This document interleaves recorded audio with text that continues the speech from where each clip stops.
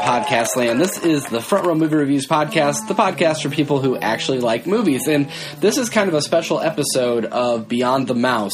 We had talked about this a bit in February, and I mean, I've been talking about it for about 12 months now. But we are actually on board the Disney Dream right this very second. We are in stateroom 7152.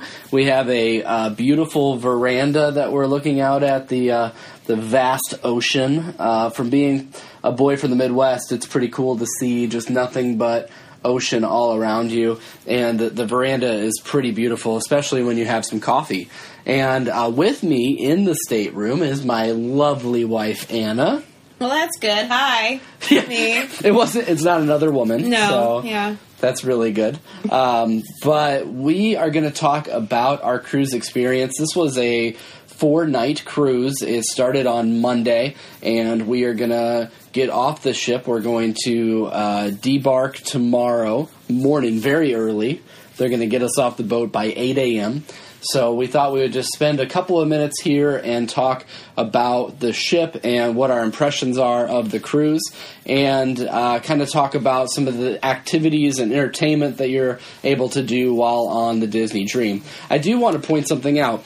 We actually started this trip by staying at Walt Disney World for a couple of nights. We stayed at Port Orleans Riverside, which, if anyone asks me what resort they should stay at while at Walt Disney World, I would always say Port Orleans Riverside. It's a fantastic, moderate resort, and it almost seems like one of the more deluxe resorts. It's really awesome, and I would highly suggest it to anyone that is thinking about going to Walt Disney World. And we could almost do an entire podcast on just our 2 days at Walt Disney World, so we won't do that. All I will say is thank you so much to our cast member friend Kelly. He was the best guide we have ever had on Kilimanjaro safaris, and we have gone several times to that. We've been fortunate to be able to do that. So I just wanted to say thank you to Kelly, and we hope that we have him on the podcast pretty soon. But let's jump right into the Disney Dream. The Disney Dream is one of 4 ships in the Disney fleet for Disney Cruise Line, and it really does more of the 3-night and 4-night cruises to the Bahamas. And we will kind of divide this up and talk about the ship, and then we'll talk to you specifically about the pool deck, go into the food and drinks, speak about the ports of call that we had the opportunity to go to, and then wrap up with the entertainment. So the first things first, the overall impressions of the ship. Anna, do you want to give me your first impressions of the ship as you walked on? Well, right when you walk on the ship, they have a beautiful atrium. They really set the tone. It's like old Art Deco style, so it really gives you the feel that you're on one of the old ships. And it's just really nice and clean and welcoming. I think they do a really nice job. And they also do a really nice job with wayfinding. So right when you walk on, they have people standing there to help you figure out where you're going. And just really help welcome you back onto the ship. The lobby's incredible. I mean, the chandelier in the middle, it looks like a classic steamer, and that's what they're going for, is more of the Britannica, Titanic feel and look. You can just tell that right away. And I should say that we've never been on another cruise. This is our first cruise ever, but it just gives you that classic turn of the century feel to this boat, and it just envelops you right away. I mean, it's just beautiful and gives you such a great first impression. They call your name on the way in, so they say, "McFarland family, welcome aboard," and everybody claps, and you walk onto the ship, which I thought was maybe a little bit corny, but it was a nice touch. And we really really did enjoy the first few minutes on the ship. Our stateroom is, obviously a bit smaller than we would be used to in any kind of hotel room, but you're also on a cruise ship, so they have a limited amount of space. But we do have a TV that kind of turns out towards the bed. We have a bed and a couch, a split bath, which is really nice. They have a toilet and a sink in one bath, and then the second bathroom is your shower and another sink. Really nice for getting ready in the morning, and just awesome to be able to split that up. They do have pretty nice size closets as well. That's what I really like about the rooms, is that they have really good organization with cabinets and drawers. So it's just really nice to be able to put your stuff away and to really feel at home and have everything readily accessible but put away. So it makes your room feel so much larger when you don't have to walk over your suitcase. You can just slide it underneath the bed. So I think they did a really nice job of planning the staterooms, and helps me feel clean, which I really appreciate. Yes, and we are staying in a veranda, as I mentioned. So we actually have a little walkout balcony with 2 chairs. There are dividers on either side, but they really do enclose you, so you do feel like no one's looking at you or watching you while you're on the veranda. You're not sharing a veranda with anybody else. I really enjoyed that. There are a couple of other types of staterooms, just for your knowledge. There's an inside stateroom, which Disney has Disneyified by making what they call the magical portholes. And Vanessa actually mentioned that on our Moana episode. But basically, they have webcams all around the outside of the ship, and that goes back into the feed for the magical portholes for the folks staying on the inside. So you actually do see what is outside of the boat at that very moment. And of course they make it more Disney magic by adding things like the characters from Little Mermaid or from Moana or any of those Disney characters popping up in those portholes. And then, of course, we have the traditional porthole view that is just an ocean view room, and that would just have your real porthole without the Disney characters that would be on the outside of the ship as well. So there are a couple of options. And there's also a concierge suite, which costs a lot of money, but I'm sure it's really nice. I bet. Anything else you want to mention about the ship? I know we're going to talk about it quite a bit in the other sections. I think it was really pretty easy to get used to where everything was. Again, I think they did a really nice job with the layout of the ship, and that it's easy to find your way. And I also think they did a really nice job with layout. I know other cruise lines have casinos in them, and that's not something I'm used to, but that's definitely not something I would be interested in at all. So I do think that I appreciate the Disney having other family rooms or entertainment rooms versus having a casino. I just really think that it has a nice feel and a layout, and there's plenty to do on board. Yes, and we'll talk more about that in the entertainment section. So let's move on to the pool decks. Obviously, a lot of people come on a cruise to be able to catch some rays and get in the pool. There are ample amounts of pools and things to do in the pools for all ages on this Disney Cruise Line. In the middle of the ship, they have what's called funnel vision, which is showing you different Disney movies throughout the day. This morning, they were showing The Incredibles, and I've seen even Marvel movies at night. They showed Ant-Man, and they showed Avengers, Age of Ultron later on at night, mainly when the kiddos have gone to bed. But you can actually just pull up a beach chair and watch a movie right on the deck if you'd like to do that. They also have 2 pools, the Mickey and the Donald pool. Of course, they look like Mickey and Donald Duck, and those are mainly more for the kiddos right in the middle of the pool. They're easily closed for any kind of deck parties, which, again, we'll talk more about the pirate night that we just experienced in the entertainment section. We also, moving along, have a Nemo's Reef area for the littlest of sailors, and you can use the little splash pad, and I think you had to be under 6 years old or so to use that. It was a nice little area for them.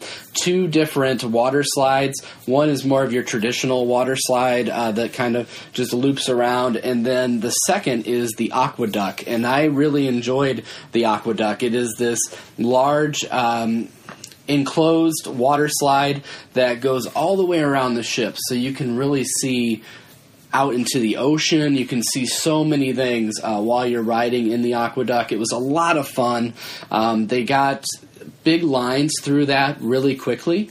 They actually had a 30-minute wait the one time that I went up there, but I would say I was on and off of it within 15 minutes. They do a good job of moving it along, and it is a totally different experience from the day to the night. Of course, in the day, you're looking out to see the ocean or to see the port that you're in, just to see around the ship, and then at night, they put a lot of different lighting effects around the aqueduct, and so I really actually enjoyed it more at night because it almost felt like Space Mountain or some kind of ride at night, which I really enjoyed.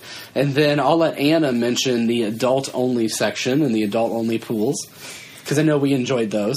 Yes, Quiet Cove, that is my jam. It is just a nice small little pool. It has like a seating area, so if you wanted to drink and you just wanted to put your feet in but not get all the way in, you can do that there. They also have a hot tub in that area and lots of really nice deck chairs that have pillows for your head, and really nice area, just smaller and closed. But also part of it is open air as well. So if you want to get some sun, you can. If you want to stay in the shade and just relax, you can. Just a really nice area. It is for sailors that are 18 or above. So it's just for the adults on board. But it's just a nice little area to just kind of get away and to just relax, either read a book or sit in the sun, whatever your preference is. Right, and they kind of had a halfway swim-up bar. You can have your feet in the water and sit at the bar, which is really nice. And just nice to have that area away from the kids. And I will mention that even though you've got funnel vision and all these pools going on and splash pads right next door, they do a good job of sound dampening. I don't know how that happens exactly, but you couldn't really hear any of that when you were in the Quiet Cove area. No, and I will say the area around the funnel vision is quite loud. They have the movie loud, and the kids are, of course, very excited and loud. I mean, that's just more of a fun, loud area. So this Quiet Cove is a nice area just to go if you just want something a little bit softer and a little bit more relaxing. But it's just really nice. Like you said, you just can't really tell that that's course, next door. That is where you can pull up and get a drink, which will lead us into our food and drink discussion. So all of your food is basically paid for when you pay for the cruise. But some people will note that Disney can be quite more expensive than any other cruise line. We've never gone on Royal Caribbean or Carnival, so we can't necessarily speak to that. But from what I've heard, at Carnival and Royal Caribbean, they do have more of a dining hall type feel. And if you'd like to purchase better restaurants, then you have to do that. So what Disney does is they built that cost in right away into the cost of the cruise, and then you get some phenomenal dining. But let's talk first about the drinks. Those are not included in your purchase price. But what they do is they have soda and water are all included, and coffee included. Just not like your alcoholic beverages or specialty coffee drinks or premium coffees. Right. Yeah. So they have a great selection of draft beers on the ship. I was able to try a lot of different beers, including the 687, which is their personal brew. It's an IPA, and it's named because this ship was the 687th ship to come out of the shipyard that was building the Disney Dream, which I thought was kind of cool. Nice story to go along with it. I was able to purchase a beer mug for $14.99, and that beer mug got me 22-ounce beers for the cost of a 16-ounce beer. And not only that, I get to keep that beer mug at the end of the trip, which if you went to Disney World and tried to buy a mug, you're probably going to spend $15 anyway. Well, so what happens is you refill your mug, and then you turn it back in once you're done drinking, and then you get a new mug each time, and then at the end of the trip, you get a fresh, clean mug to take home. Which is really nice. So you don't have to carry around this dirty mug everywhere you go. And that was a great feature. Anna got some mixed drinks, and so did I, and they were all really relatively inexpensive. About $5 a drink. The drink of the day was only $4. So you're not going to necessarily go broke purchasing alcoholic beverages on this ship, which I really enjoyed as well. Let's talk about the dining experiences that we had. The rotational dining is a nice feature on the Disney Dream. What they do is you keep the same server and assistant server your entire trip, but you rotate to different restaurants. There's 3 restaurants on board: Royal Palace, Enchanted Garden, and the Animator's Palette. We have not had Enchanted Garden yet. That's where we're eating tonight. So maybe we can provide an addendum to this later. But we have had Royal Palace and Animator's Palette, both very different in what they offered, but also really cool experiences. Royal Palace was more of that Cinderella's castle kind of feel, and provided for more like filet mignon, smoked salmon, that kind of feel. Animator's Palette, the whole area is sketches when you walk in, and then it all gets transformed into Finding Nemo and the type of animation that they did there. The food was excellent as well. And that's more of a California type restaurant. They have the California type menu to go along with the Animator's Palette. Which makes sense because Disney Pixar Studios, all located right there in California. Our server and our assistant server have been a blast. They have been absolutely incredible. I have an allergy to cherries, which is kind of a weird allergy, but he was sure to make sure that everything on the menu did not have cherries in it. And I just told him that the night that we boarded the ship. So that was not something that I planned before. And you ordered a dessert that ended up having something that you were allergic to in it. And so he knew that sauce had it in it, and so he made the dessert that you had the night before. Because he went back to Royal Palace and got me the dessert that I had the night before. Right. Even though it wasn't on the Animator's Palette menu. I was extremely impressed with the service all throughout, really. I mean, even our housekeeping from everywhere, the service is impeccable. And it seems like everyone who's on the team here, it seems like I've known them for 10 years. That I'm coming home and they know all about me and my family, and non-intrusive and extremely friendly and just really, really nice. Yes. And there's also adult dining options that do cost extra. We got to experience one of them. The one that we did not experience is Palo. Palo is Italian fare, so you can have a nicer Italian meal for an upcharge. What we went to was Remy. Remy is based off of Ratatouille, and we actually ate in Gustave's kitchen in his restaurant, which is an exact replica of the restaurant that's in the movie Ratatouille. It was such a good meal. It was incredible. I loved every bit of it. It was like a 7-course meal. We've never done that kind of thing before. It was a bit pricey, but really for what you got, I think it was completely worth it. And something that was nice and special, we told them that we were celebrating our anniversary, because when you go to Disney, you're always celebrating something. Even though our anniversary is in October, we were still celebrating it in February. And just the service was like if you were in a very, very upscale restaurant, and the food was impeccable. Any additional comments on Remy? No, I forget what our server mentioned about the chef. I know he is... So they produced 2 menus you can choose from. The first menu is a French chef who has the highest rated Michelin rating, and also is nominated for Best Chef in the World this year, which is incredible. The second chef is an American chef, and he actually is the head chef at Victoria and Albert's. And anybody that knows Walt Disney World may know Victoria and Albert's is the extremely upscale restaurant that we could probably never afford, that's inside of the Grand Floridian. So really your upcharge for Remy is better. I'm sure that we paid less for Remy than we ever would for Victoria or Albert's, or going to this French chef's restaurant. So Anna got the French menu, I got the American menu, and we were able to share back and forth, and everything was incredible. I don't do fish, and the fish was amazing. I mean, can we just talk about that tomato soup bite that we had? It was so good. Everything was so good. Everything was so good. I completely They had agree. a wine specialist there to talk to you about the pairings. I'm not a huge wine drinker, but he provided us with a nice Chardonnay. It was such a great experience. Mm-hmm.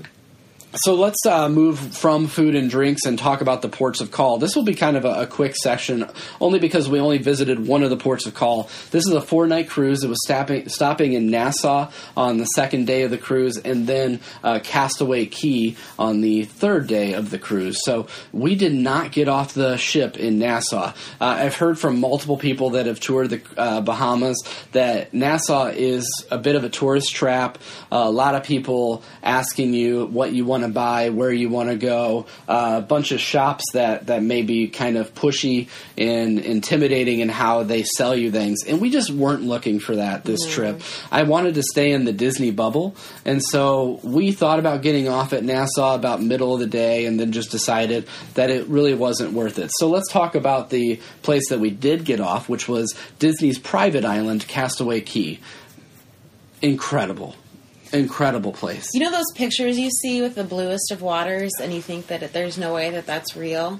This is what Castaway Cay looks like. It just, the most turquoise sea I've ever seen, and just serene and absolutely stunning. Like you were living in a Corona commercial.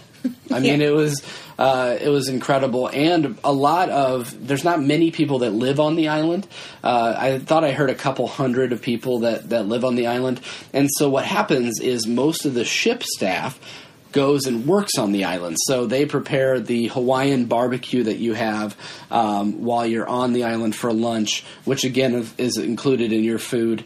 They are the servers and the bartenders in the different bars. We met Putu, who had talked to us in one of the lounges, which we didn't even talk about those, but maybe we can circle back to them. But he talked to us quite a bit in one of the lounges a couple of nights before, and then he was the server on the beach. Remembered us, remembered that we were from Illinois. Really, really nice guy. Enjoyed that quite a bit. So we did a lot. Well, Anna and I have different types of vacationing. Anna is much more into relaxing, and I am much more into activities and always being busy. And I think that this cruise provided a good vacation for both of those types of people. And one of the things that I was able to do at Castaway Cay, I was able to go snorkeling, and I thought this was really cool. I used to ride the 20,000 Leagues Under the Sea ride at Walt Disney World when I was a kid, and they actually had one of those ride vehicles sunk to the bottom of Castaway Cay, and you can snorkel right up to it, and I thought that was really neat. I also was able to swim in the ocean, just an incredible feeling, and Anna was able to relax on the beach the whole day. Yeah, they have really nice lounge chairs, so I could just put my feet right in the water and just let the waves lap on, and it was wonderful. Really, really nice experience. White sandy beaches, lots of seashells. Just beautiful. A really nice way to relax and enjoy a day. It was awesome. It sure was. So let's move on to the entertainment. This may take a few minutes to talk about because there's so much entertainment. First of all, if you had a child, they would absolutely love it here. We were able to go through the open house section where you were able to see the different kids areas. They had Andy's Playroom, which looked like straight out of Toy Story. They had Pixie Hollow, which was where Tinkerbell is from. And then they had a Millennium Falcon. They had a Star Wars area where I was able to sit and get a picture. And the cool part is these are only for kids. So we were kicked out at 5 o'clock, and adults were no longer allowed into those areas. So that's what, with the open house, you're able to tour, and if you had any questions about your kids going through, that'd be the great time to ask.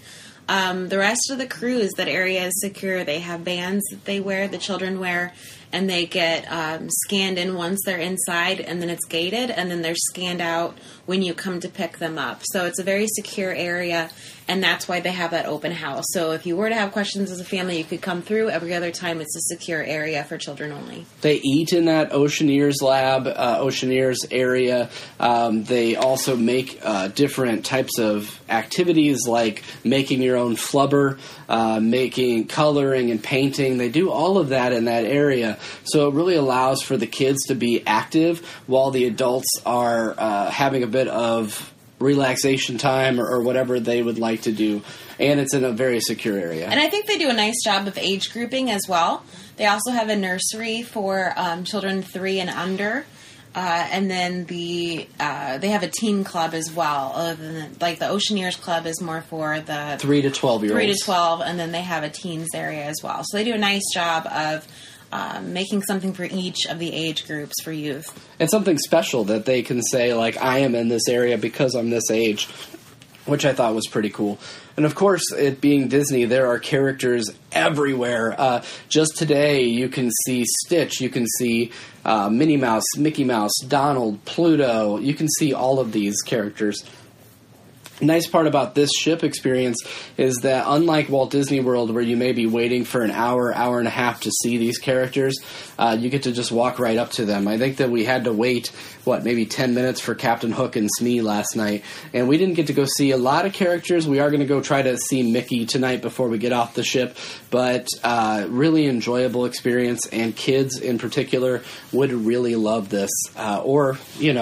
Courtney, if you're out there listening, you should come to a Disney cruise because I know how much you really enjoy seeing the characters.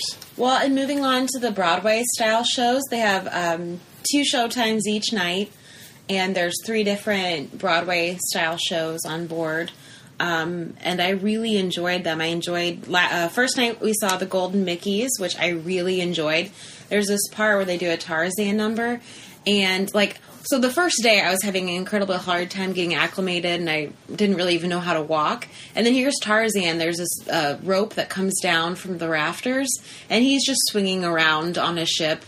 It's like a Cirque du Soleil number. I mean, he's just spinning around like crazy while we're just sitting there feeling the ship rock and kind of feeling sick to our stomachs. But also, we haven't seen the last show, which is Disney's Believe, and I hear that it's a great.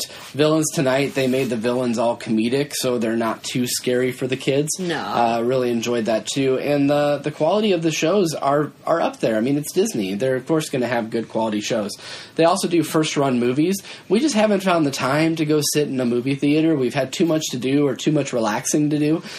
They are showing right now Moana, Finding Dory, Rogue One, and Doctor Strange, but I've seen all those movies, and I just didn't want to necessarily sit in a movie theater. I want to still be out enjoying the ship, but it would be cool. We didn't get to see Beauty and the Beast like we thought we might be able to. Had they been showing Beauty and the Beast, maybe we would have made time for that.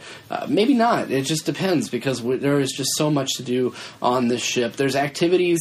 You're given a daily navigator every single day, which shows you different activities for different age groups. We're actually going to be wrapping this up shortly so we can run off to the how to do Disney animation class that's going on just down the hall from us. So anything else on entertainment?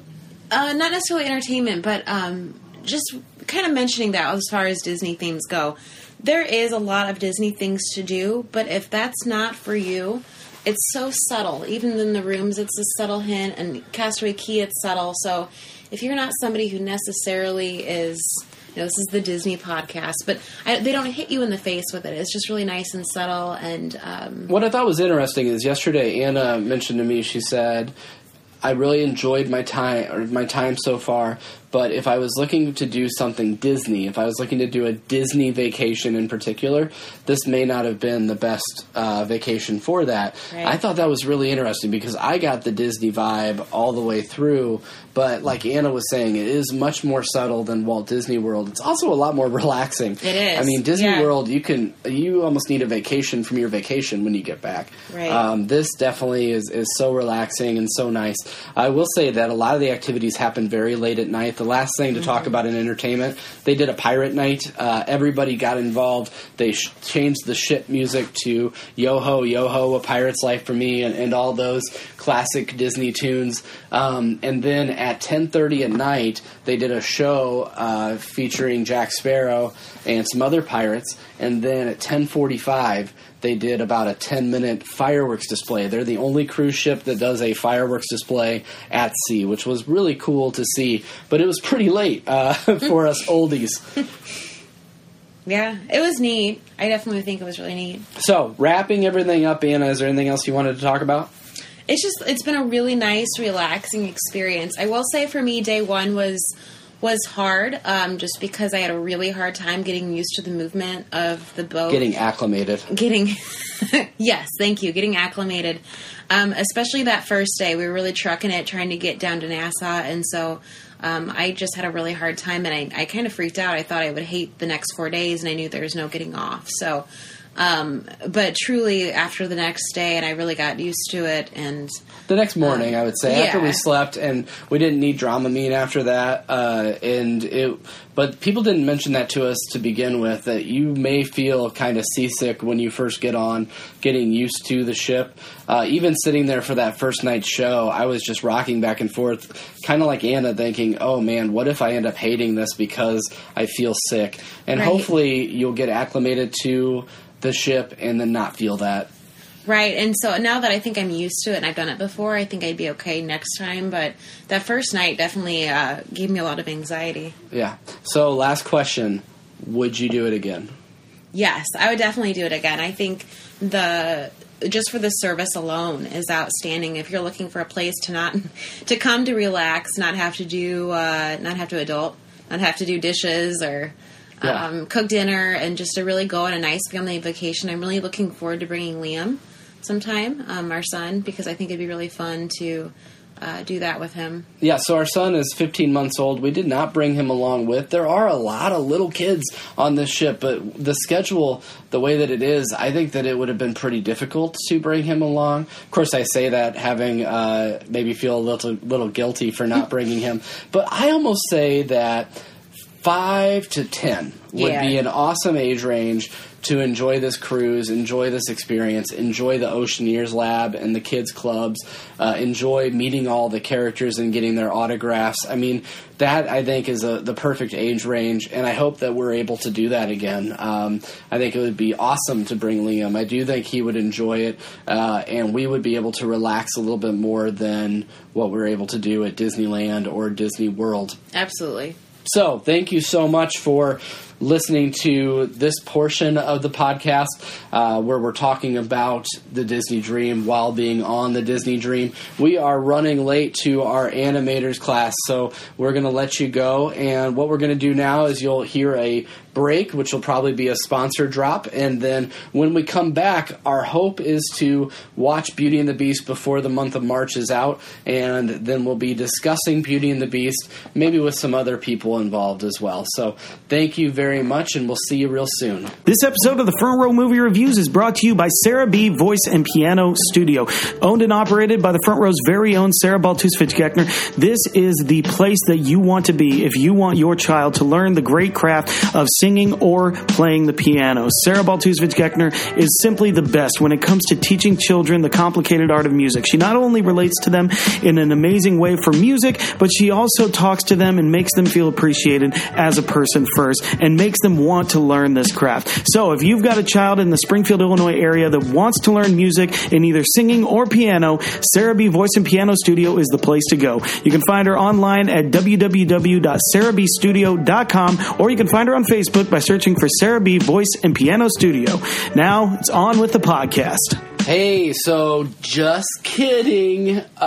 We are back, and we are still on the Disney Dream, and we wanted to address some of the things that we had forgotten about. We went to our animator class. We were kind of in a rush to get there. We totally drew Dory.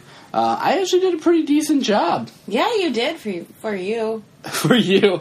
Anna, of course, did much better than me. But we started talking about a bunch of the stuff that we had missed, and we wanted to do a quick little addendum to address some of those things. We even thought more about it as we were lounging out on the deck and catching some sun rays. So all these people are going to hate you.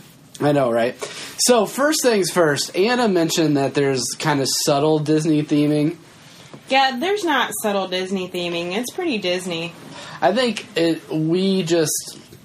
and I are really into Disney. So maybe to us it doesn't hit us in the face, but I mean it's Disney all the way through. You've got Disney music playing in all the halls. We went into Animator's Palette again for the animation class, and there's just Disney drawings and Disney characters, and each chair is leather, and it looks like a little Mickey pair of shorts. So I mean, it's pretty out there. So I mean, if you were not into Disney, then, well, first of all, you're probably not listening to the podcast. But if you just need to know that there is Disney just everywhere. Anything else you wanted to say about theming? No, I think that hits it spot on. It's more like the nautical side of Disney. So lots of Donald and nautical Mickeys, and they're all about it here. And so that leads us into the other thing I wanted to address that I said. I mentioned we didn't bring 15-month-old Liam, and that, you know, we were surprised to see so many small kids. And I think that that's just totally your personal preference. I mean, I am positive that the families that brought their little babies on the boat had just as good of a time. We actually have been seeing this couple all week, and they have different outfits for their son. And so he was Prince Charming the day that we went to go see Anna and Elsa. Which, by the way, we got to see Anna and Elsa, and it was awesome. Thanks for calling her Anna, by the way. Yeah, absolutely. And then the next night, we saw him as a pirate. We saw him as a little shipmate. I mean, so he had little costumes. I just think that any age could enjoy this cruise. So I didn't want to come away with you thinking that I said that little kids probably couldn't enjoy it. I think that they would. And I think they may even enjoy it more. And I haven't done either with my son, but I think they may even enjoy it more than going to a park, because you're not walking all over everywhere and everything is like right in the same spot. If you need to go back to the room for a nap, you can. It's right there. So I would think that they may even like it more. This is such a more relaxing experience than anything that the parks can provide. That is absolutely the case. Let's talk a bit about the food and beverage places that we missed. First things first, there is a place called Frozone, and it is free ice cream all day, every day, 24 hours a day. You can get free ice cream cones, and it is phenomenal. They have a strawberry banana soft serve that you can do as a twist. It's good. You got anything to add? You're the one that said free ice cream. I know it is. It's really good, but your kind of got me. Oh, sorry. It was so good, though. It was good. It was very good. All right. Additionally, we mentioned the rotational dining at night. We didn't really talk about what you do during the day. Well, there's 24-hour room service, and it's provided. So you can call in or ask for room service to be delivered. We just had room service this morning for breakfast. Breakfast is going to be at multiple locations, including the rotational dining locations. Some of them are open for breakfast. But you're not limited to your location that you have to go to for dinner. You can go wherever you want to for breakfast. Exactly. And there's also a place open for breakfast and lunch, and it's called Cabanas. Cabanas is more of a buffet style.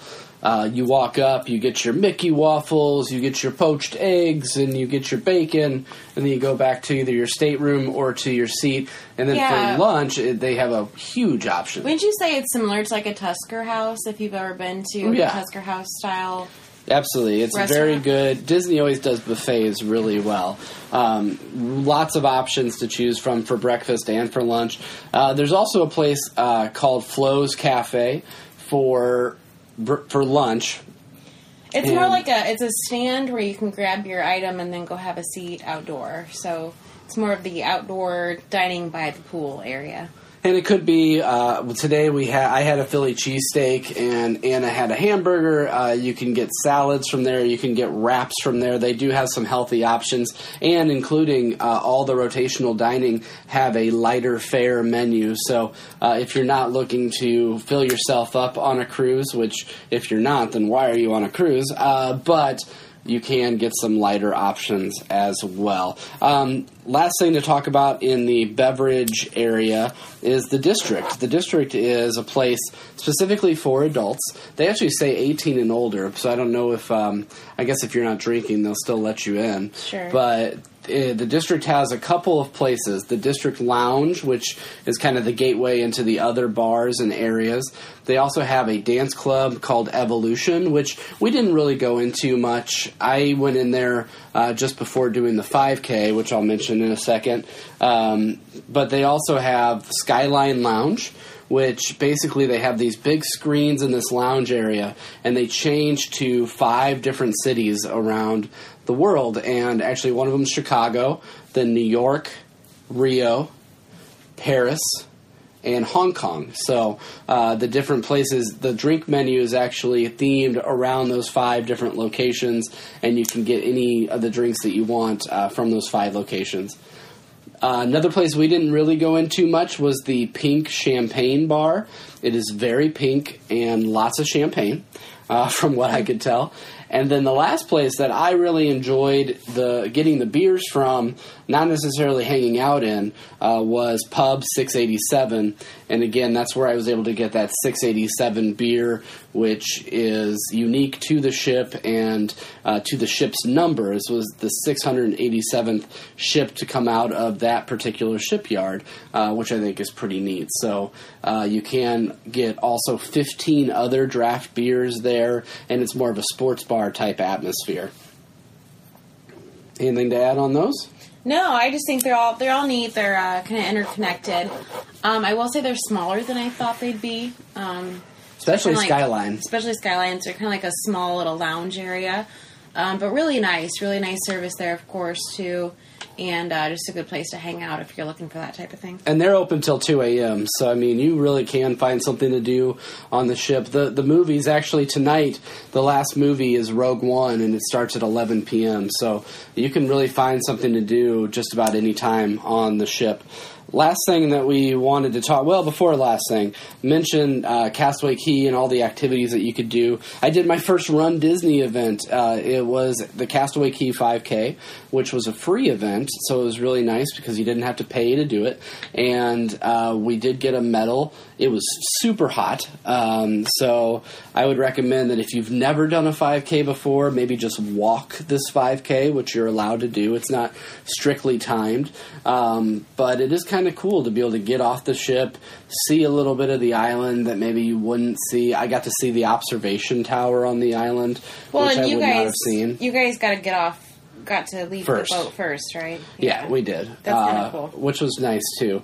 So that was like first thing in the morning before it got too hot, and it was nice. It was fun. A lot of really good runners. Actually, the Princess Half Marathon just happened in Magic Kingdom and Epcot on Sunday. So a lot of the people from the Half Marathon jumped on this cruise. So it ended up being that I had a lot of pretty solid runners with me.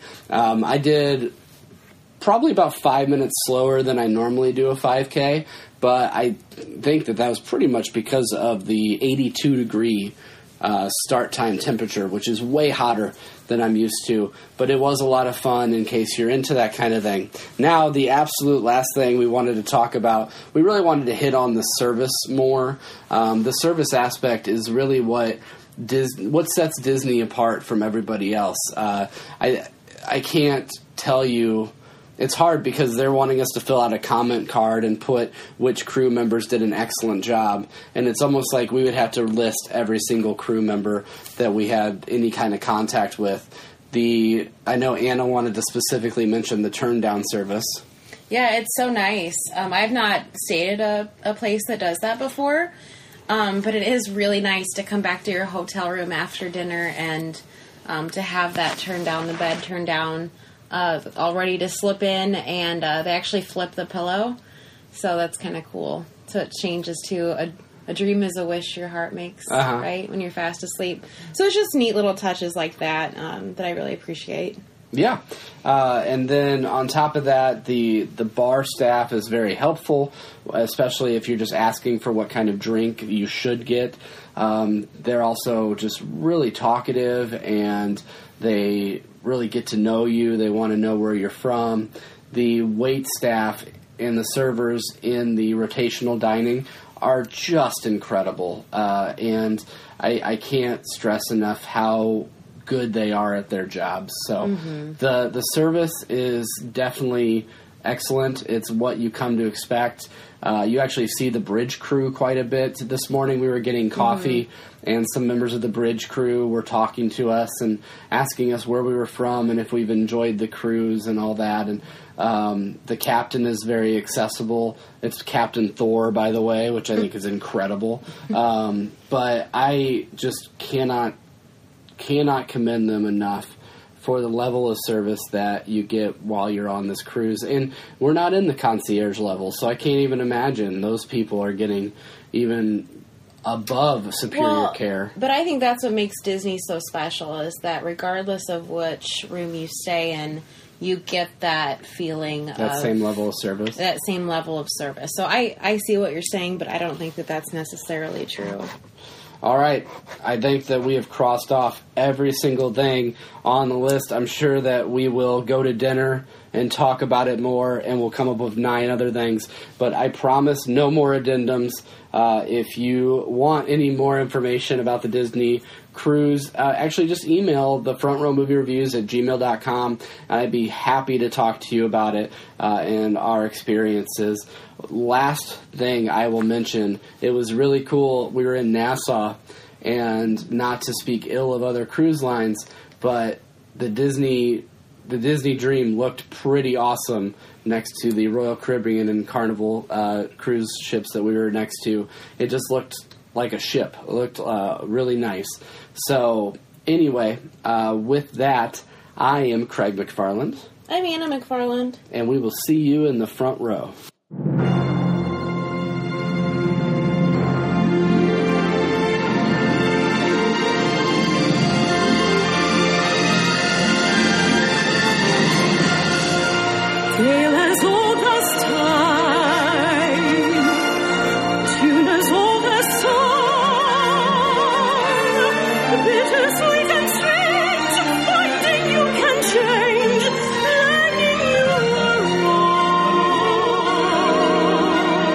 Well, hello, everyone out there in podcast world and YouTube land. We are the Front Row Movie Reviews, and you have just been listening to mine and Anna's review ship report of the Disney Dream. And we are back on dry land. It's actually been exactly a month since the boat left. Yeah. We want to go back. Any final thoughts? I mean, I'll go back someday, but like to me, it just doesn't compare to like going to Disney World. I haven't been to land, so I can't compare, but it's just not the same. They're 2 totally different vacations. Right. I mean, but it was just so relaxing, enjoyable, blah, blah, blah. We loved it. You listened to the first half of this podcast, and now we're going to get into what we promised to be the second half of our Beyond the Mouse this week, and that is talking about the live-action Beauty and the Beast. Yeah. With us today, my name's Craig McFarland, and we've got the lovely Anna McFarland next to me. But then also with us, the editor-in-chief of the Front Row Movie Reviews, Jeremy Geckner. Hey, what's up? Fun fact, I was on that vacation, too. You just didn't see me. He was the camera guy. Yeah, there you go. He's stored away in our stateroom. Sometimes I, freelance as a cruise ship captain. It's a skill. Or just a creepy luggage dweller. I wonder if you could fit a human being in a luggage, in a suitcase. I mean, I'm sure you could. It's just whether they would be alive still. Yeah. Best not to chance it. Best not. I'll just go on my own someday. Alive objects. Oh! Nice. Look at that. Nice. All right. Well, first of all, you already heard Sarah and Jeremy talk about this a little bit in Rapid Reaction. If you haven't seen the movie, I'd suggest that you go watch that first or listen to that first, because they don't do any spoilers. They give a pretty good overview of the movie. I disagree with them vehemently on one point, and so I'm going to talk to Jeremy about that. But this is going to be more of a full disclosure type setting, so we are going to allow for spoilers. Granted, there's not a lot of spoilers in a movie that is being remade after a 1991 classic, but there were some changes in this movie, and they made some different. They made some different decisions with the direction. So we are going to talk about those potentially as they come up. So you have been warned. This is spoiler territory starting just about now. Gaston dies. We have to do it. We have to do it every time. Yeah, it's so true. And he really does die. Yeah, he's dead. He's gone. No, so the first thing I want to talk about is just overall first impressions. I know, Jeremy, you gave some of that in your rapid reaction, but what's your first impressions of this film? Yeah, I'll be a little brief here because, as you said, Sarah and I talked about it for about 10 minutes. We're Beauty and the Beast files. Like, you know, I know you two are just general like Disney files. You know, like you're the whole spectrum of Disney. And Sarah and I love Disney, but Beauty and the Beast is, I think, by far the best animated film of all time. And this didn't disappoint me. I liked that they took some new chances. I liked that they added some new songs. And, you know, honestly, I don't understand where the kind of the hate comes from for this movie. I know a lot of people want to point to the Rotten Tomatoes score and say, like, oh, it's not as good as these movies. Again, not how Rotten Tomatoes works, but let's just skip over that for now. I just think I was so thoroughly enjoyed everything about it, and I was looking to be the harsh critic of this movie. Mm-hmm. You know, Sarah and I were looking like, if you do this movie wrong, we are going to call you on it. And only a few little squabbles, and the thing was just such a visual feast to look at. Not one moment where I was disappointed, and definitely a lot of eyeball sweats. So, yeah, it was just, I really thoroughly loved it. But I want to know what you guys thought of it. All right? I want to know what you. I was like you, Jeremy. I really didn't want to go see it. Just because I didn't know how the live action would translate with objects. It just didn't seem like it would work to me. And then after I watched it, it made actually more sense to me in the live action than it does in the animated. Yes. And like they tied up everything that I had problems with before, and like it just makes so much more sense. I loved it. And that was awesome. And it was already one of my favorite movies. So yeah, I think they did a great job.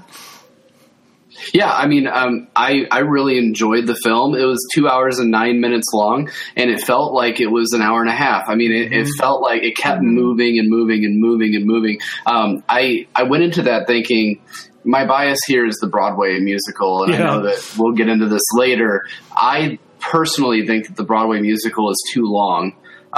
Because you're sitting there for 2.5 hours, and it feels like 2.5 hours to me. And I know that some people really like the arrangements. I know that Alan Menken did some great work, but there's a couple of Belle songs in there that I just could care less for. I actually kind of agree with you. You know, but based on that, I kind of went into this thinking it's 2 hours and 10 minutes long. Is it going to feel like I'm sitting in a movie theater for 2 hours and 10 minutes? And it didn't. To me, it completely moved the whole way through, which is good because the audience for this is not only us that have nostalgia for the 91 film, but also for the new generation of kids that are going to be coming and seeing this as their first Beauty and the Beast. And that's why the animated movies generally run about an hour and a half, because that's the attention span of some kids. So this, I think that this would still hold the attention of those younger kids and still give some of the answers to us adults about some of the areas of the film that didn't quite make sense to us, whether that be why did the villagers forget about the castle that was 5 miles away?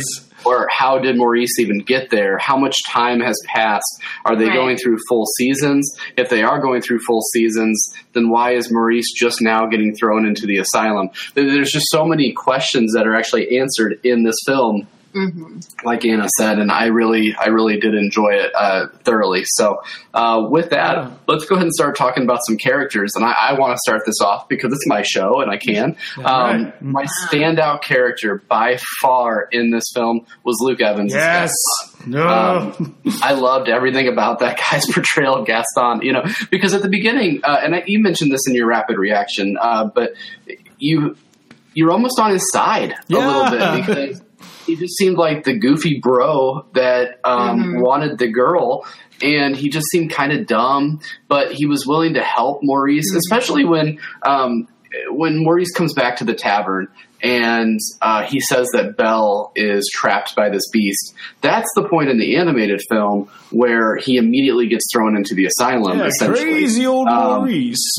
But when Gaston was like, yeah, I'll help you, I was thinking like, oh yeah, I'll help you put you in the asylum. Mm-hmm. But then no, they cut away and then they come back to it and they're traveling in the woods. I mean, granted, that's when he gets the idea to leave Maurice for the wolves. But initially, he also finds Agatha, so it works out. Yeah, he thought that was going to be, that was going to be his end with Belle. But I just thought that his portrayal, his singing, was perfect for Gaston. Oh god, Gaston was so good. I love the new lyrics so in Gaston too. And actually, fun story. Just a quick aside about those new lyrics, because I was reading the trivia on this movie. Apparently, the new lyrics in the song Gaston were lyrics that the late Howard Ashman actually wrote for the '91 film, but Disney apparently felt like they were too adult for the film, and so they were cut out. And so, as a point of reference to what to kind of honor him in this adaptation, Menken demanded that they put in those old lyrics. That's cool. Which is just really, really cool. And they actually work really well. Because you're right, like the greatest thing that they did in this, like look, Luke Evans is already a likable guy, all right? Like he's a likable actor. And the fact that like Gaston's already a standout in both the animated film and the stage show. But like they give him so much more depth here and so much more to play with. I love that his mean streak had to be coaxed out of him slowly throughout the course of this film, because it just like in the animated film, he's just goofy. He's just like that, brawn guy who's just like full of himself, and then he turns mad. It still works really well in the animated film, but in this one, it's just like it's kind of more tragic, because you just kind of like when she goes like denies him dinner for the first time, where he asks her if she has plans and she's just like no, and he's just got this dopey look on his face. I was just like, aw, like come on. Yeah, you kind of feel for him a little bit. Now, I maybe I'm going to lose my cred as a movie review podcast host, but what has Luke Evans been in? Look, I think his biggest credit was Dracula Untold. He played Dracula in that. Oh, that would be why I don't know him. Yeah, but then a lot of other things. I think he has some TV credits too. I'll look him up here while you keep talking about him. On the behind the scenes, I did hear that he was going to turn down the role, and he was talked into it by his daughters, which I always think is kind of a neat story. He didn't know if it was for him, and then his daughters were like, "No, man, you got to do this." And I do enjoy those types of stories, but. Do you have anything else to add on Gaston? Oh, no, nothing more than what you guys have already said. Just that he was outstanding, and I thought he just portrayed it so well. How about your standout actor in this? Oh gosh. I would have to, and I always call him, Matthew Crawley. What's his real name? Dan Stevens. I thought Matthew Crawley did a fantastic job as the playing his Downton Abbey character yet again. No. But truly he did though, because I always think of how much makeup and costuming is with the Beast, and to be live action and to be able to act through all of that, like I thought that was really impressive. But I still really felt for the Beast, and yeah, he did all that motion capture by himself for the most part, right? I mean, so he had the little doodads all up on his face and everything. Yeah, and apparently, act those out. Apparently, the director wanted it to be practical makeup, but. After they filmed it, they said that they'd rather do it digitally. So they actually performed him with like practical makeup and then reshot him with digital. So he did both. I'd really like to see what the practical makeup looked like. But kidding. That was one of the things that I was worried about in this movie, because in the trailers, the CGI of the Beast kind of was worrying me a little bit. Because I was like, me too. A little too cartoony. But when you see him, and that's because mostly in the trailers, all you're seeing is his face. When you see the full physicality of the Beast, it totally works. And I don't know what they did to modulate his voice, but the Beast voice is just really, really great and menacing at the beginning, like it should be. I'm laughing because it's a lot better than Batman. What is that? That's the Cherokee. Christian Bale is the Beast. Okay, so that story is from Brian and after the hype when Dark Knight first came out and Batman Begins, and mainly Dark Knight is when Christian Bale decided to go butch with his Batman. He was like, could you imagine Batman coming to Thanksgiving dinner and just be like, "Pass the turkey." That's a good call out for Brian. Yeah. Oh my god! Oh no, but I totally agree. I like that. I like his singing too. I mean, the Beast only gets to sing a few things. Even in the Broadway show, he only gets 1 or 2 songs. But I liked Evermore. Evermore was a good addition. Now, obviously, and what I'm finally realizing, I didn't at the beginning of this, but we were all in the same production of Beauty and the Beast together, and I totally forgot that for some reason. But We were just lowly ensemble members. Oh, stop I that. get it. Candlestick Man. I'm not going to say that. So I was a silly girl. Silly girl, yeah, come on now. And Craig. I was a spoon. I also said bonjour. Bonjour, yes, and did some massive tin cup dancing. So, You said 10 cup, right? yeah, sure, tin cup, 10. tin cup. So one thing to mention about the CGI, because this actually has come up recently, even in like our trailer reactions and things like that. When you're looking at a trailer, that's not the final product either. So, like for instance, just now, to take this out of the realm of Disney for a second, a lot of people are dogging on Justice League's trailer that just dropped because of Cyborg looking like a cartoon, basically. But that's what happens when the CGI is not done quite yet. So, just to defend that, and like the same thing happened with Captain America: Civil War when you saw Spider-Man for the first time.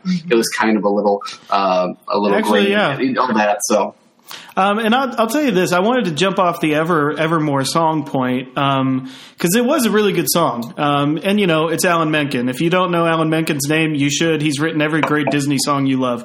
That's not from The Lion King. That's not from Richard Sherman. Yeah, or that. Yeah, from the Golden Age there. But like Sarah and I, one of the things that we kind of didn't like was that they shied away from the Broadway songs, and I completely get, and I'm going to guess why their reason was because they wanted it to be a separate thing. They didn't want to be beholden to the animated too much or to the Broadway show. Problem is, as good as a song as Evermore is, If I Can't Love Her is in a ridiculously great song from the Broadway album, and it would have fit perfectly in that spot in the show. And For me, it's like one of the best Broadway songs of all time. Yeah. I don't know. I love that song. I think it's and so hearing good. Dan Stevens sing Evermore, he could have pulled off If I Can't Love Her. But again, that's more Broadway geeky stuff. But they do use some of the orchestrations from the Broadway show. Like I think they used Home in some of Belle's bedroom scenes. But did that bother you guys like it did us, knowing the Broadway songs that they kind of shied away from them? Because I would it would be in that singing, and I would in my head think of the song that's supposed to be there, and then it wouldn't happen. Yeah. So I'd be like a little bit let down. It was a bit of a letdown because we didn't see it for like the first week or so. And I kept hearing how people really reacted positively to Evermore. Mm-hmm. So I knew about that song, and the playlist was on Spotify, but I did not want to listen to it before I saw the movie. I didn't either. I listened to one song, and that was Belle, just because I kind of already heard it from the clip, and I just was interested in it. And that song, we'll talk about the auto-tune later, but I think that If I Can't Love Her would have been a better impact. Mm-hmm. I think that could have been a nice nod to the Broadway show, and they could have brought that in. Nothing against how he sang Evermore. I just didn't enjoy it as much of a song. It just wasn't emotionally as impactful for me. Yeah, I totally agree with that. And but Dan Stevens, though, one of the things that I love about this movie, can you tell that I love this part of it?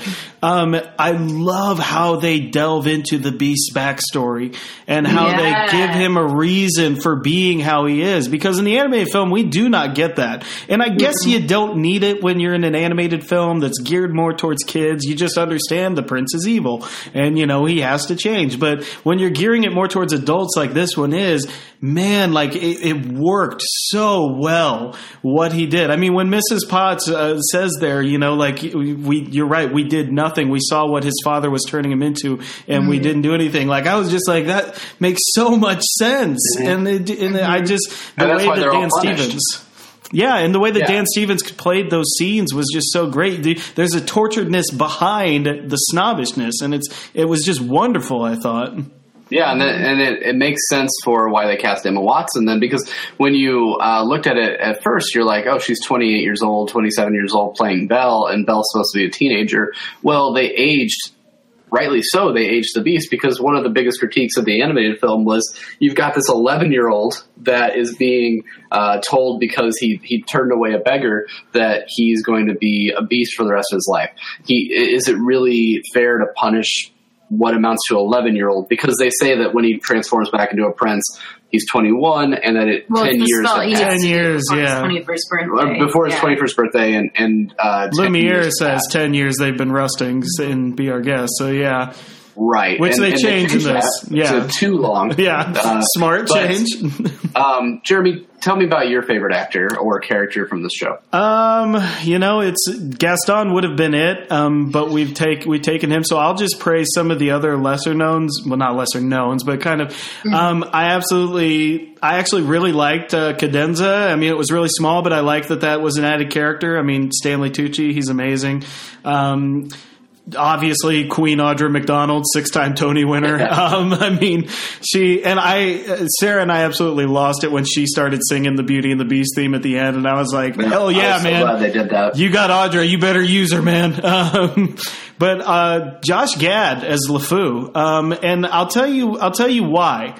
Because I like that they kind of give him a moral dilemma in this movie. I love that they kind of don't make LeFou just the mindless sidekick at the end of this movie, especially in the mob song. I love that he kind of has to kind of figure out why, he's helping Gaston. And I actually kind of like that their relationship, minus any homosexual overtones, is like kind of a little bit more developed, because I got the sense, and I don't know if I even heard this in the movie, but I got the sense that they were like comrades in the war together, and that, like that's kind of where, LeFou kind of befriends him and that kind of sticks with him. And definitely in the tavern scene, I love that he's like paying money to get people involved to like cheer Gaston up and everything. I don't know. It's just a cooler version of LeFou than I've ever seen. Because all right, so I'm going to stop you there. All right. Because this is what didn't work for the movie for me, was that you cast Josh Gad and then told him to hold back on his acting. So LeFou in French means the fool. Mm-hmm. And that character is supposed to be your goofy sidekick. And I get that they wanted...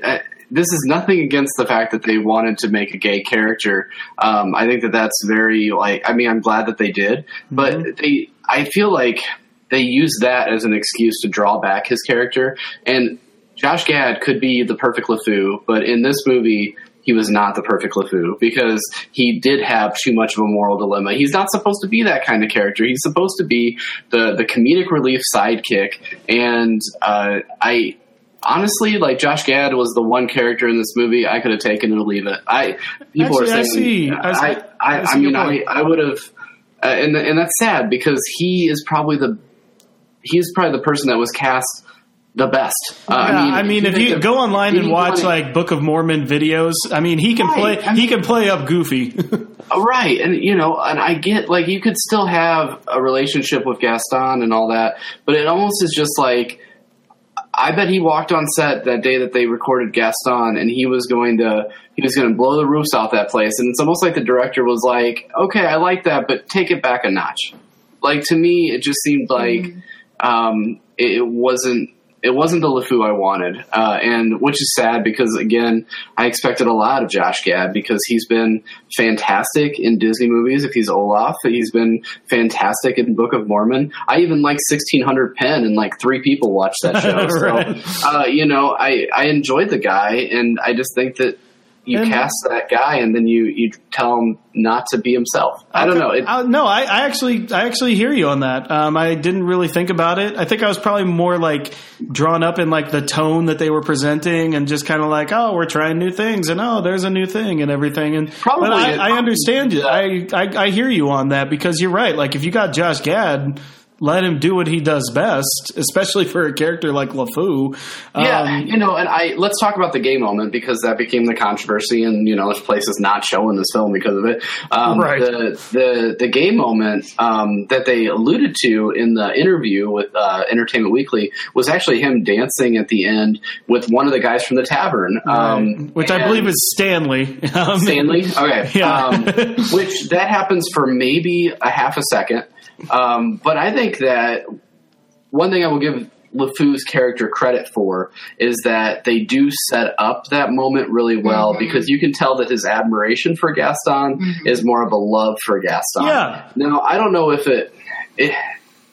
I don't know. You could say either way. Like, I don't think in his portrayal, Josh Gad made it seem like he was like, I think he made it seem like he was in love with Gaston, and that he admired him, and you know, that he wanted to spend his life with him, you know. So I think that part of it was good, and I'm really glad that they have at least come out publicly and said that they had a gay character. Obviously, there's been some gay characters or potentially gay characters in the past that just weren't confirmed to be that way. And I think that Disney, like a company like Disney coming out and putting that in their one of their major tentpole movies for the year will only further progress that cause. And that I'm glad with.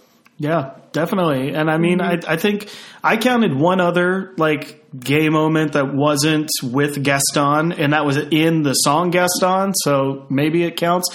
But like when he does say Tom, Dick, and Stanley, he kind of hits Stanley a little bit harder, and he's just kind of puts a little more mustard on the singing of his name, and he's just kind of there like looking at his nails and stuff. So I'm like, okay, maybe those two hooked up or something in the past. Well, one of the funniest moments of the movie to me was when Audra McDonald as the wardrobe dresses the guys at the end, and Stanley kind of walks down like he likes it. Yeah, he kind of likes it. So I liked that. Yeah, but I mean, like in terms of in a vacuum, the controversy is so blown out of proportion. I mean, like.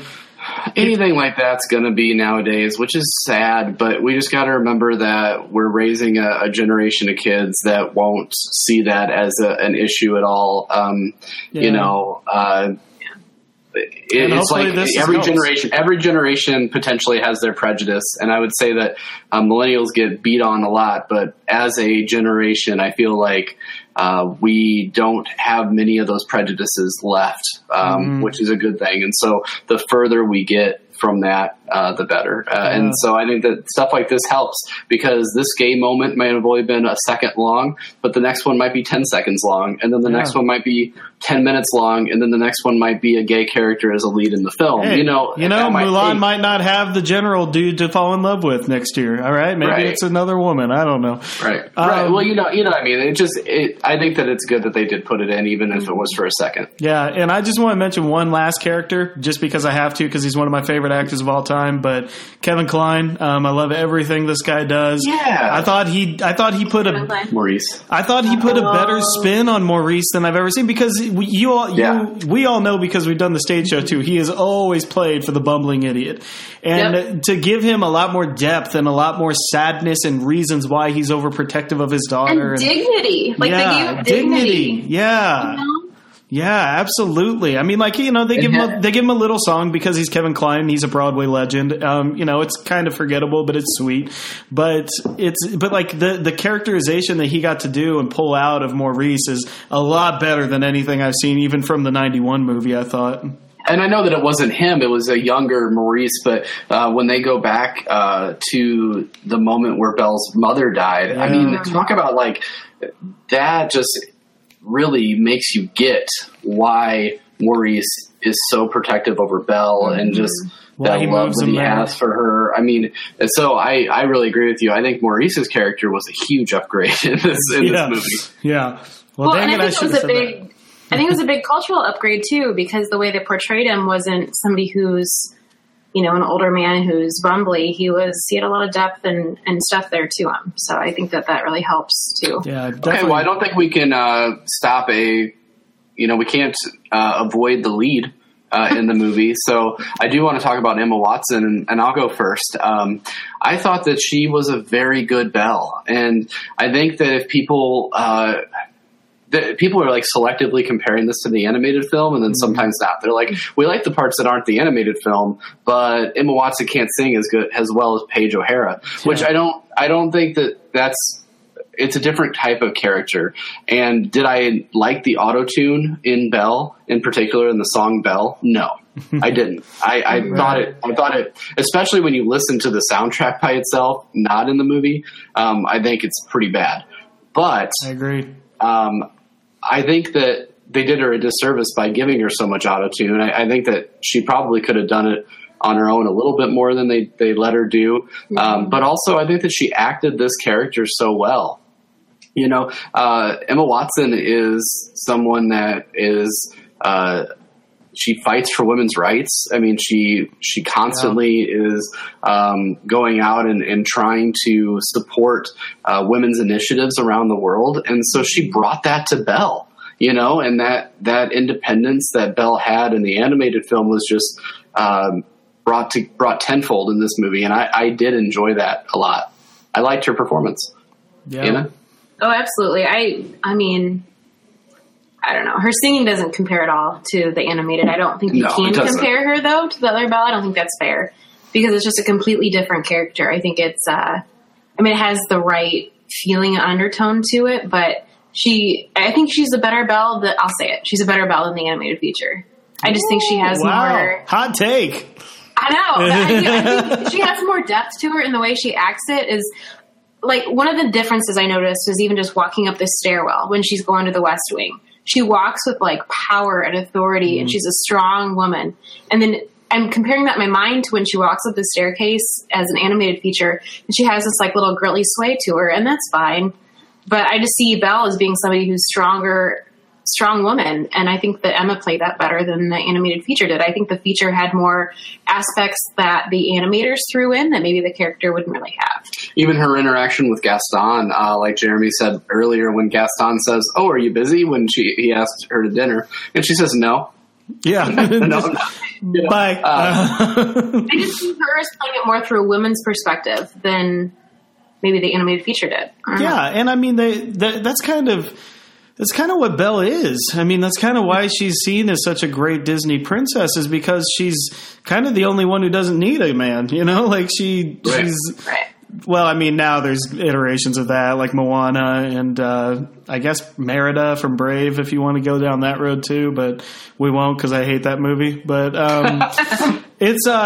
Yeah, see, I got to compare it to three people. I got to compare it to Paige O'Hara, to Susan Egan from Broadway, and to my lovely wife, Sarah, who played Belle here at the Muni the first time they did it. And again, we were looking for these harsh criticisms, all right? Belle was watching Belle in that movie theater, and she liked what Emma Watson did. Now, you're right, Craig. The auto-tuning at the very first song, it bugged the hell out of me too, but...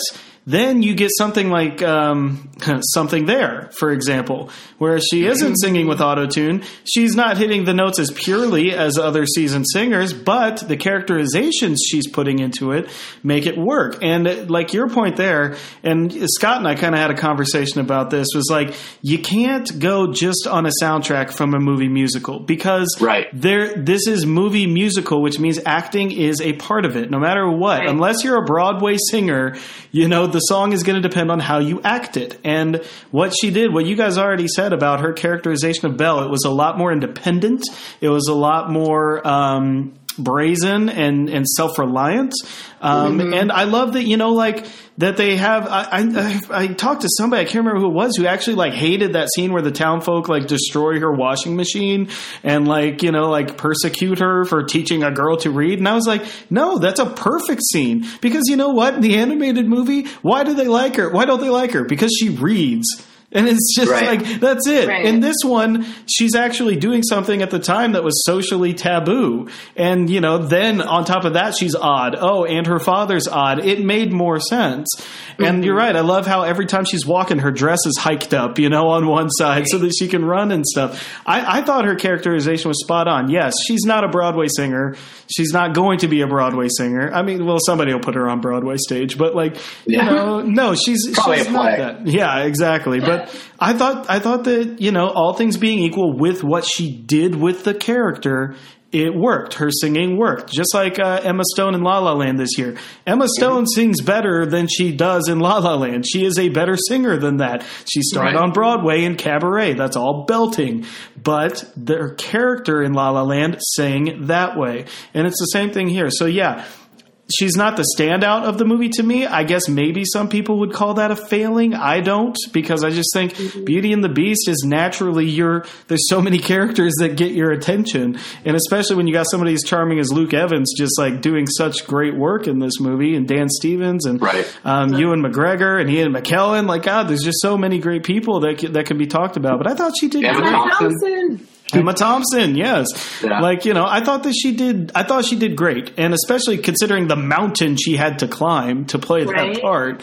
I don't get any of the hate for it. I mean, it's different and that's good. If we're getting a new version of something, I want it to be new, and that's what she delivered. Poor girl just can't get out of castles. I did. All right. Speaking of that, though, man, the set design of this movie. Right. What I want to do is talk quickly about what worked for you, and then quickly about what didn't work, and then we're probably going to wrap this up because I know that we kind of went long on our Disney Dream section as well. So Jeremy, go ahead and talk about the set on what worked for you. Just gorgeous. I mean, like they built the entire town. I guess we never find out what the town's called in any iteration. They do say it. They say it at one point, but French word didn't make sense to me. So the way they built French word was really great. And yeah, the castle was just alive and vibrant. Like the thing that I told on the Rapid Reaction is just watching a scene of Lumiere walking around the kitchen is just like breathtaking. Like just the animation that's happening and all the stuff that's occurring and the special effects and how it's all working together. It's absolutely gorgeous. And I think I heard one of you say it. I was kind of worried about how the objects were going to look, because the pictures didn't really do it for me. But seeing like the way Lumiere was moving and seeing how Cogsworth was moving in the midst of it all, I liked it. I really liked it. And I think that they did a great job kind of condensing him down, Obviously, it's different from a cartoon. But, I mean, and, honestly, Ewan McGregor, his accent, I didn't mind it. Yeah, in the trailers, I hated it. But me too. It turned out okay. Is that Matthew Crowley? No, Ewan McGregor was Lumiere. He was Candlestick Man. Candlestick Man. And Ian McKellen was Cogsworth. Which, fun fact, he actually turned down the job of voicing Cogsworth in the original animated film in 91. Nice. It was Law and Order guy. Well, no, that was Jerry Orbach who did Lumiere, but Ian McKellen turned down Cogsworth. You're right. Ian McKellen turned down Cogsworth. Who was Cogsworth in the original? David Ogden Stiers. Nice. Yeah, big Disney actor. But I just found that so interesting. McKellen turned it down, and then 25 years later, he plays it again. So he gets. That's funny. Crazy. That's funny. I agree with you. The sets were gorgeous, and the parts that were CGI were the use of CGI. I think was good in this film. Be our guest, man. I mean, yeah, Be Our Guest was incredible, and I liked when they mentioned France, it was the guillotine. I thought that was a good touch. I mean, just so many like funny little touches in this movie, and they did a lot of that with the set, and it was just a cool all the way around. The look of it was it felt like a Disney movie. It felt like a fairy tale. Yeah. I wanted to ask you, Anna, a little bit about the new songs. Like, did any of them stand out to you? I mean, not really, if I'm being honest. Like, I couldn't tell you, like, in my head, I couldn't, like, hum them to you right now. They just don't stick with me. True. I'm the same way. I will say I'm glad that they took out Human again, though, because... I thought they'd put it in because it didn't make the final cut of the movie, but it was technically written and animated for the original cut. So, yeah, I guess it's just kind of like a little gray area there. But, I mean, no, they didn't really stick out. Though, I mean, the one that stuck out for me would be Gaston, because I loved how much they changed it and they added that dance break and stuff. I thought they did a really, really good job. And Be Our Guest, I was really nervous about going into because... I love that animated scene and how they show all the colors and all the things dancing, and I didn't know how they do it, but I was impressed. I thought it was so good. I loved it. I mean, I personally really like the Days in the Sun song if I'm going for the old one. But again, like you, I couldn't hum it to you right now if I tried. But I remember it kind of packed an emotional punch with the way it began with the Beast as a young boy and his mother dying and everything. Like, Craig, did you like the new songs? I'm with Anna on this one. Evermore was good. I liked. I know we talked about that a little bit, but I don't remember it. I can't hum it right now. I would say one of my favorite songs was Beauty and the Beast, and Emma Thompson. The Emma Thompson and the Audra McDonald version. Yeah. I mean, they sang it twice, but that was a song that I was worried about because in the lead up to this movie, that is this movie. That's the iconic scene. And I remember when The Dress came out, I was talking to Anna, and we were actually going to be at Disney World for the one day that we were, and we would have maybe had a chance to see The Dress. And I said, Anna, are you interested in seeing that? And she was like, no, not really. I was like, it's not The Dress. But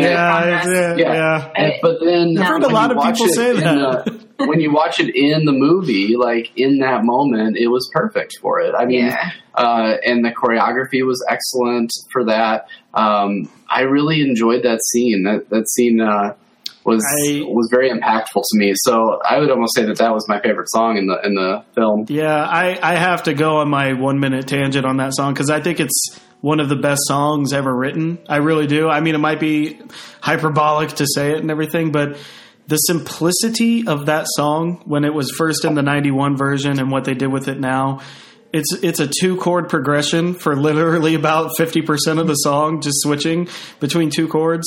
And I know I'm getting music-like here, but like the lyrics that Howard Ashman wrote for that song, I don't know what it is, but it literally, every time I hear that song, it makes me cry. And I have no problem saying that with, I don't know, I guess my faux machoism, but like it's just the lyric of, bittersweet and strange, finding you can change, learning you were wrong is just like every time I hear it, I bawl like a baby. Mm-hmm. And I don't know, like I was worried about that scene too, because I was like, I just remember so many, that swooping shot down from the chandelier and how gorgeous Angela Lansbury was singing it. And Emma Thompson didn't disappoint me. And, I like that they added the harpsichord tones and, they pumped up the orchestra a bit. That scene had to work for me, and it totally did.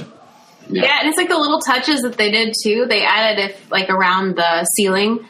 They had the instruments playing. Yeah. And I thought that was so cute and creative. Like, all those little touches that they added, I really appreciate it. It's like a little tiny Disney touch. Yeah, it's so gorgeous. Ugh.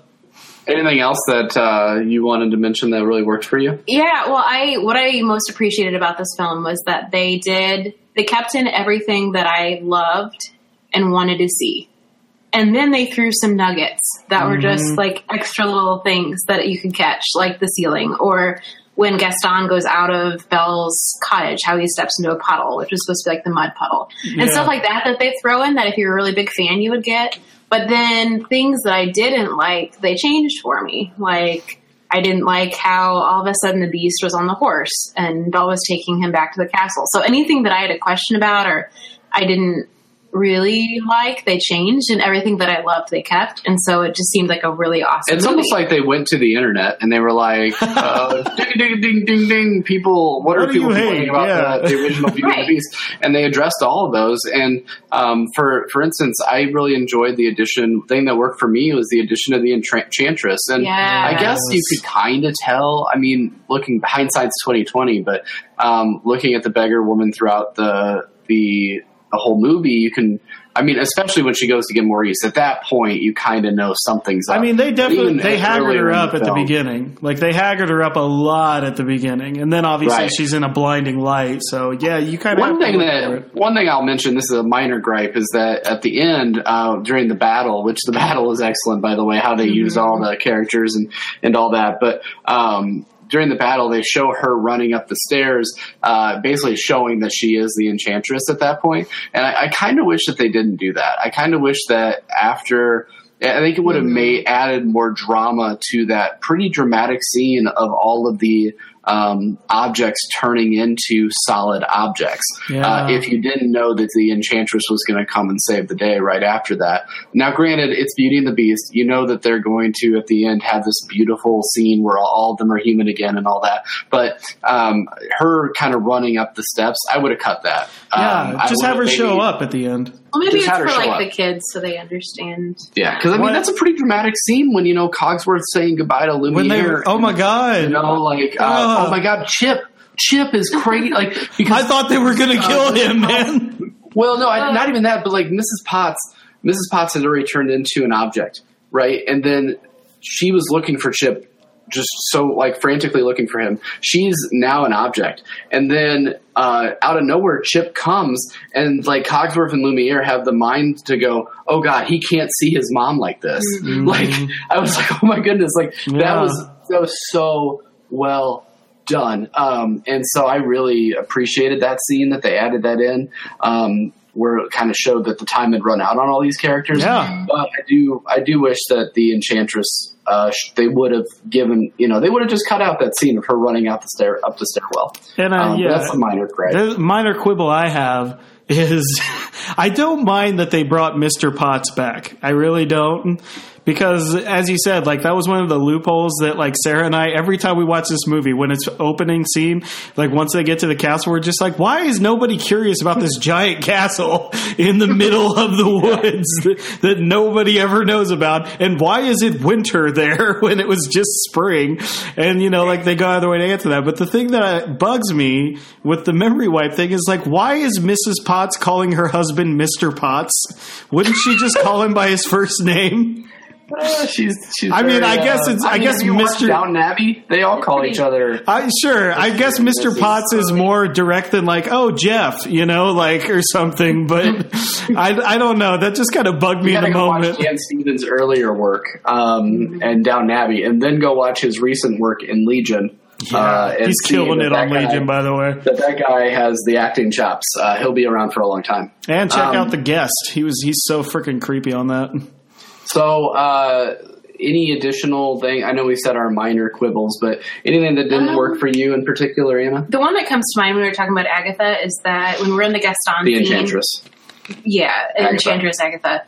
When she's being Agatha and she's in the bar scene and like the townsfolk are talking down to her, like, oh, Agatha doesn't know. Why aren't they punished by her? What does she do anything to them? Because like they got turned in. She wiped their memory of the castle and all that. Yeah, maybe and she's just kind of sticking around. Yeah, there's actually a theory going around online. I want your opinions on this. I read it yesterday. So the theory is, well, why didn't Mr. Potts age? Like Emma Thompson and Mr. Potts are the same age.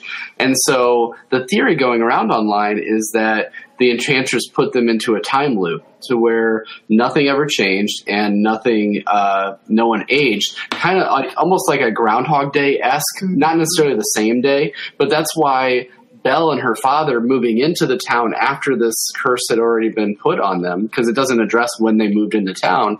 That's why Belle is so bored and part of this provincial life that is just always the same. And even in the does make that lyric a little bit more. There goes the baker with his tray like always. So, what do you feel about this new theory that's arrived on the internet? It's interesting you say that because I'm pretty sure Gaston's first conversation with LeFou, he keeps talking about how something's missing and how since the war it's all felt the same and everything. So that's a very interesting theory. Because if they are, maybe that's what she did with them. If they are in a time loop, if they are in a time loop, then she has to let Belle and Maurice in, so she would know that Belle is the one that can break this spell. I would assume then. Yeah.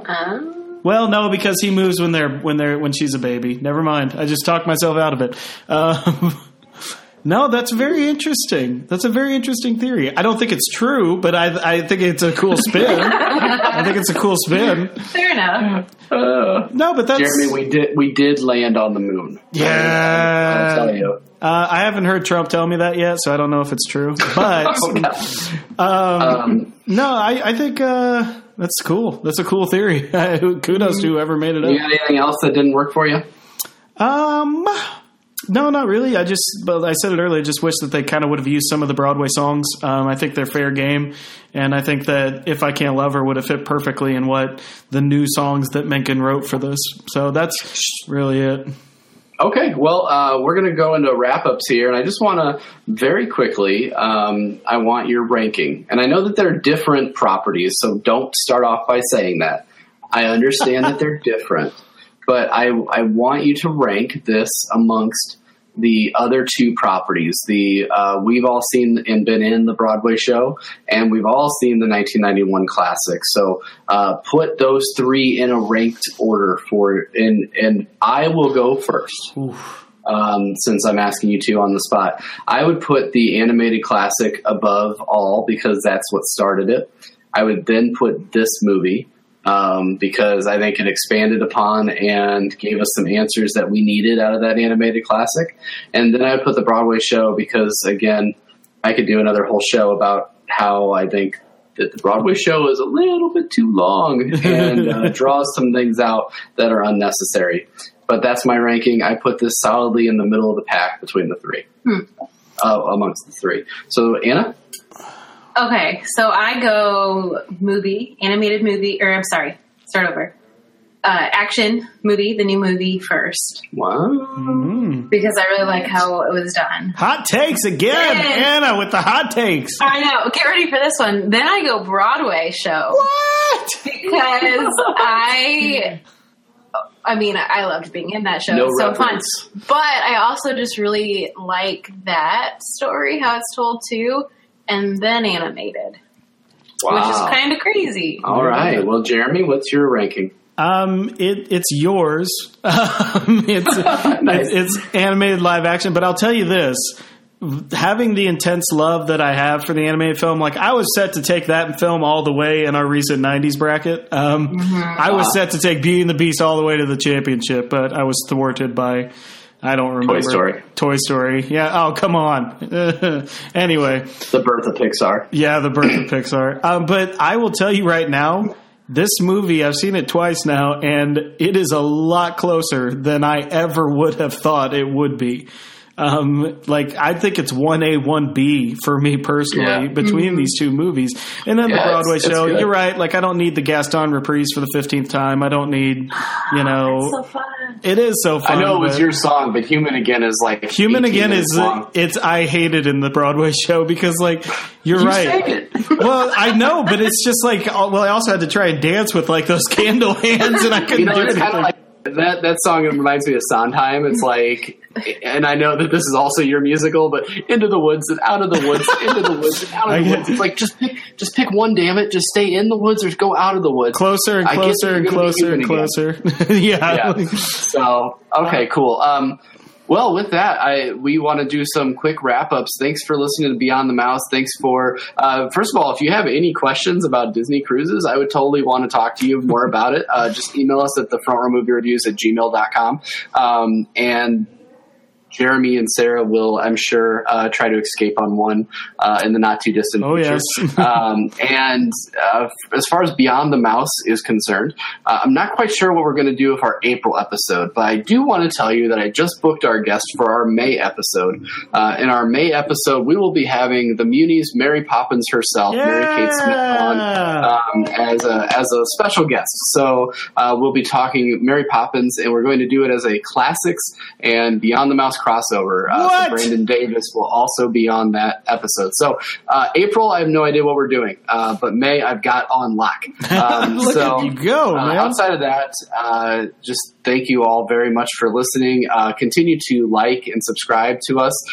Please give us a review on iTunes. We haven't mentioned that for a while, but that just helps us be seen by more people on their feeds, and we really do appreciate that. And we're growing, people, because I typed in front row in iTunes, and we are the 5th entry now. I know, that's crazy. And that's I'm pretty awesome. Sure before we were 2,328,000. So and you had we to are type growing. in front row movie, and then it finally came. Yeah, up. then it's us. Yeah, but now we are growing very well. So yeah, please do what Kurt just said. Anything else on the wrap up? No. Yeah, that's about it. She's cute, people. She's cute. How about Jeremy? You got anything else? No, just continue to support us. We got a lot coming out this month, obviously. Next month, as we're doing our scheduling, there's not a lot of new releases that we're going to be doing full disclosures on. Unfortunately, May is just kind of taking a hiatus. I imagine somebody will do The Fate of the Furious. Who wants to have that one, huh? Anna, you want to do that one? I'm good. Yeah. But we'll still be bringing you full disclosures, and we're actually going to start some new video work in April. So we're going to use our extra time and slots of releasing to give you some new video templates that you might like to see in the future. So stay tuned. That's awesome. We're looking forward to all that. And, of course, you can always find all of our podcasts at www.thefrontmoviereviews.com. And with that, I am Craig McFarland. I'm Anna McFarland. And I'm Jeremy Geckner. And we will see you real soon in the front row.